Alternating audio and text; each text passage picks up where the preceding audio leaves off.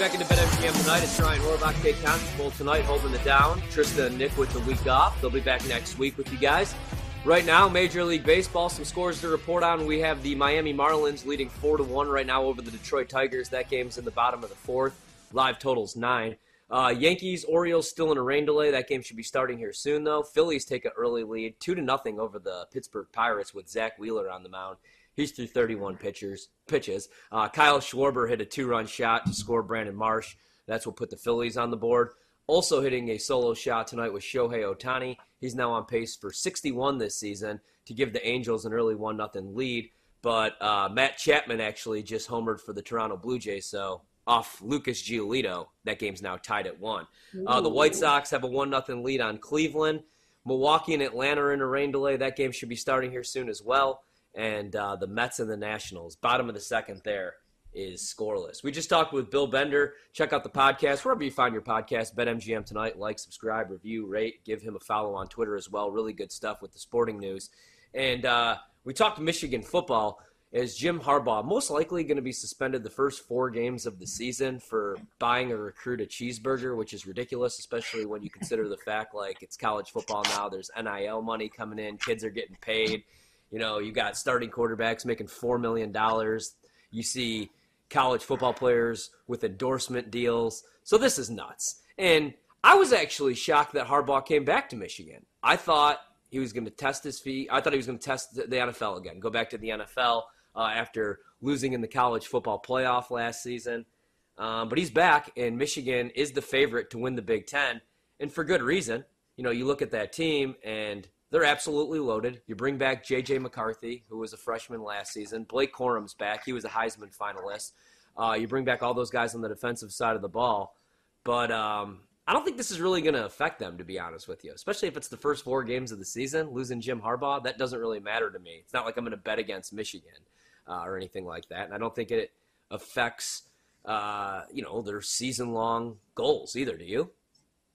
No, I don't think so at all. I mean, the teams that they have the first 4 weeks, East Carolina, UNLV, Bowling Green, and Rutgers, do any of those teams feel like that's going to be an issue for Michigan if not Jim Harbaugh is on the sidelines? Like, absolutely not. You could throw anyone on the sidelines to coach those games, and I think Michigan would be just fine. Their defense is going to be unbelievable. Their offense is going to be, once again, unbelievable. Blake Corum, I mean, if he didn't tear his ACL last year, might have won the Heisman Trophy. You know, things could be total. Michigan might have had a national championship. He's that. Their run blocking is going to be great. Open things up for those two, Corum and Donovan Edwards. I just don't think this Michigan team is going to have too many issues. The only issue I could see before the Ohio State game is Penn State, because they're going to be really good this year too, and they have to go into Happy Valley and play Penn State on the road where they've lost 2 of their last 3. So I know Bill said he thinks that they could be undefeated going into Ohio State. That's the only game that would concern me if I were a Michigan fan, is that Penn State game. Absolutely. Penn State's loaded this season. And, Michigan is as well. 15 starters back. We talked about J.J. McCarthy. I'm glad that you brought up Donovan Edwards because we talk about Blake Corum. And Blake Corum, I mean, there's a reason why we talk about him. He rushed for over 1,400 yards and averaged over 5 yards per carry before getting hurt.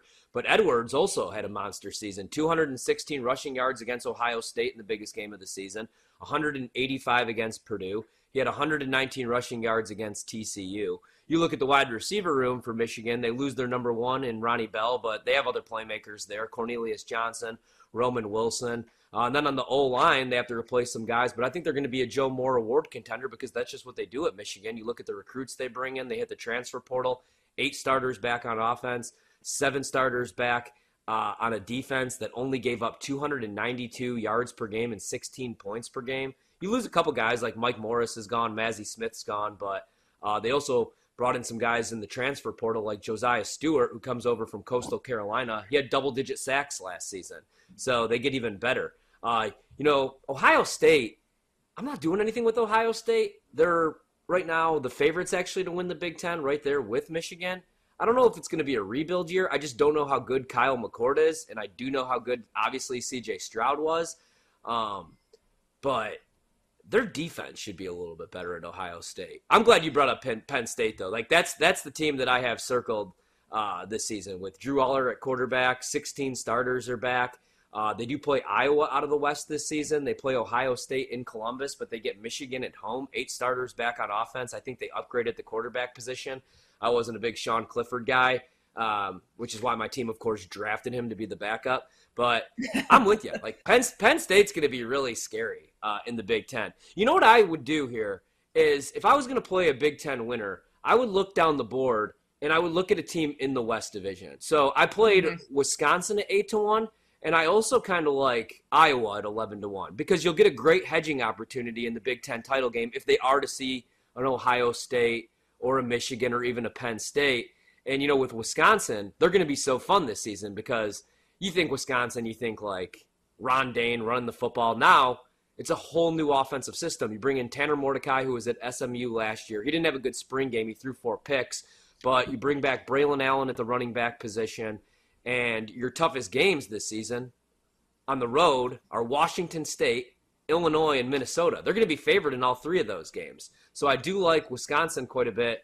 But I know, you know, you talked about Iowa. You went to Iowa. What do you think about them this season? Because I don't like Brian Ferentz calling the plays, obviously. They only averaged 17 points per game, which was their lowest amount since the year 2000.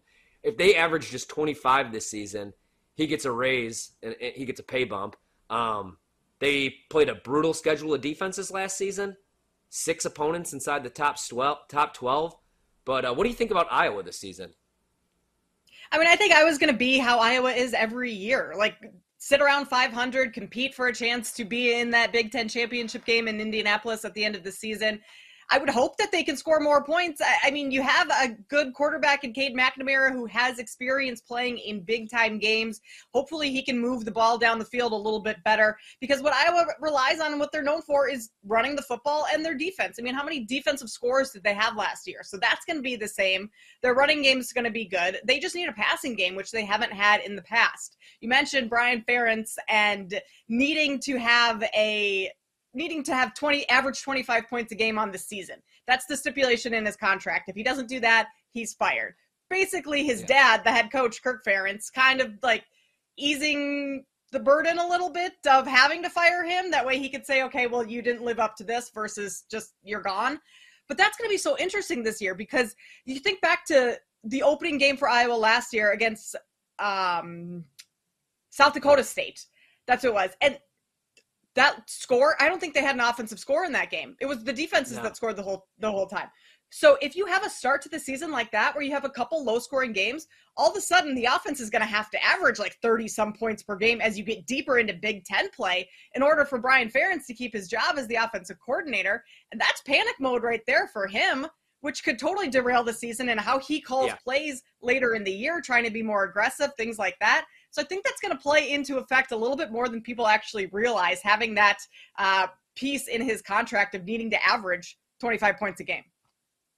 Yeah, I mean, if you're an Iowa fan, you just have to be so excited that you never have to watch Spencer Petras play quarterback ever again. You do bring in Cade McNamara, who lost his job to J.J. McCarthy, but started 16 games at Michigan, completed over 64% of his passes there. Nobody's done that at Iowa since 2015. So obviously they upgraded the quarterback position by bringing in McNamara in the transfer portal. The only thing to monitor there, he's still not 100% from knee surgery. So maybe that's something to keep an eye on. They do have 9 starters back on offense. Caleb Johnson's probably going to rush for over 1,000 yards this season. He was 18th in elusiveness last year. He's really good after initial contact. And again, you avoid Ohio State. You avoid Michigan. You bring back 16 starters, but they do get Penn State and Wisconsin both on the road. I think 9 wins is their floor. I do like Wisconsin. There's some offshore, really juiced over 7.5s. I did go over on Iowa, but I might take a shot with them to win the Big Ten, them and Wisconsin, just because I do think that there will be plenty of hedging opportunities if they do see a team, again, like Michigan or Ohio State in the Big Ten title game. And it is, even with Harbaugh missing 4 games, it's so hard to pick anybody other than Michigan this season with everything that they bring back. And that's a team we just saw in the college football playoff. I still can't believe they lost that game to TCU. Do you think Michigan would have at least given Georgia a better game? Because, I mean, I bet the hell out of Georgia. That was a beautiful thing. That game was over in the first quarter, but TCU did not belong on that field. Do you think maybe Michigan could have at least held their own a little bit in that one? I don't know. Oh, Michigan would have been far better than TCU, like night and day better. That was probably the worst game Michigan has played all season against TCU, maybe even under Jim Harbaugh. Like, that they were good at, everything that they had been doing well throughout the season just went completely out the window. And TCU got a couple good breaks in that game, and good for them to take advantage of Michigan playing that way. But I don't think that was so much of TCU beating Michigan than Michigan really beating themselves in that game. If you had put them in the finals against Georgia, that game would have been so much closer than the one that we saw last year, for sure. Yeah. And, Michigan's schedule this season, again, all cupcakes to start the season. East Carolina, UNLV at home, Bowling Green, Rutgers. Then you get Nebraska, who's probably not going to be very good this season, but that is a new program, new look program with Matt Rule taking over. And, I know that didn't work out in Carolina, but he is a hell of a college football coach. Then you get Minnesota. They got their own stuff going on right now with PJ Fleck and whatever the heck's going on there. You get Indiana, who's not going to be very good this season. Michigan State's going to be a mess. Michigan State made a big mistake giving Mel Tucker that extension after just one season. Now Peyton Thorne's gone.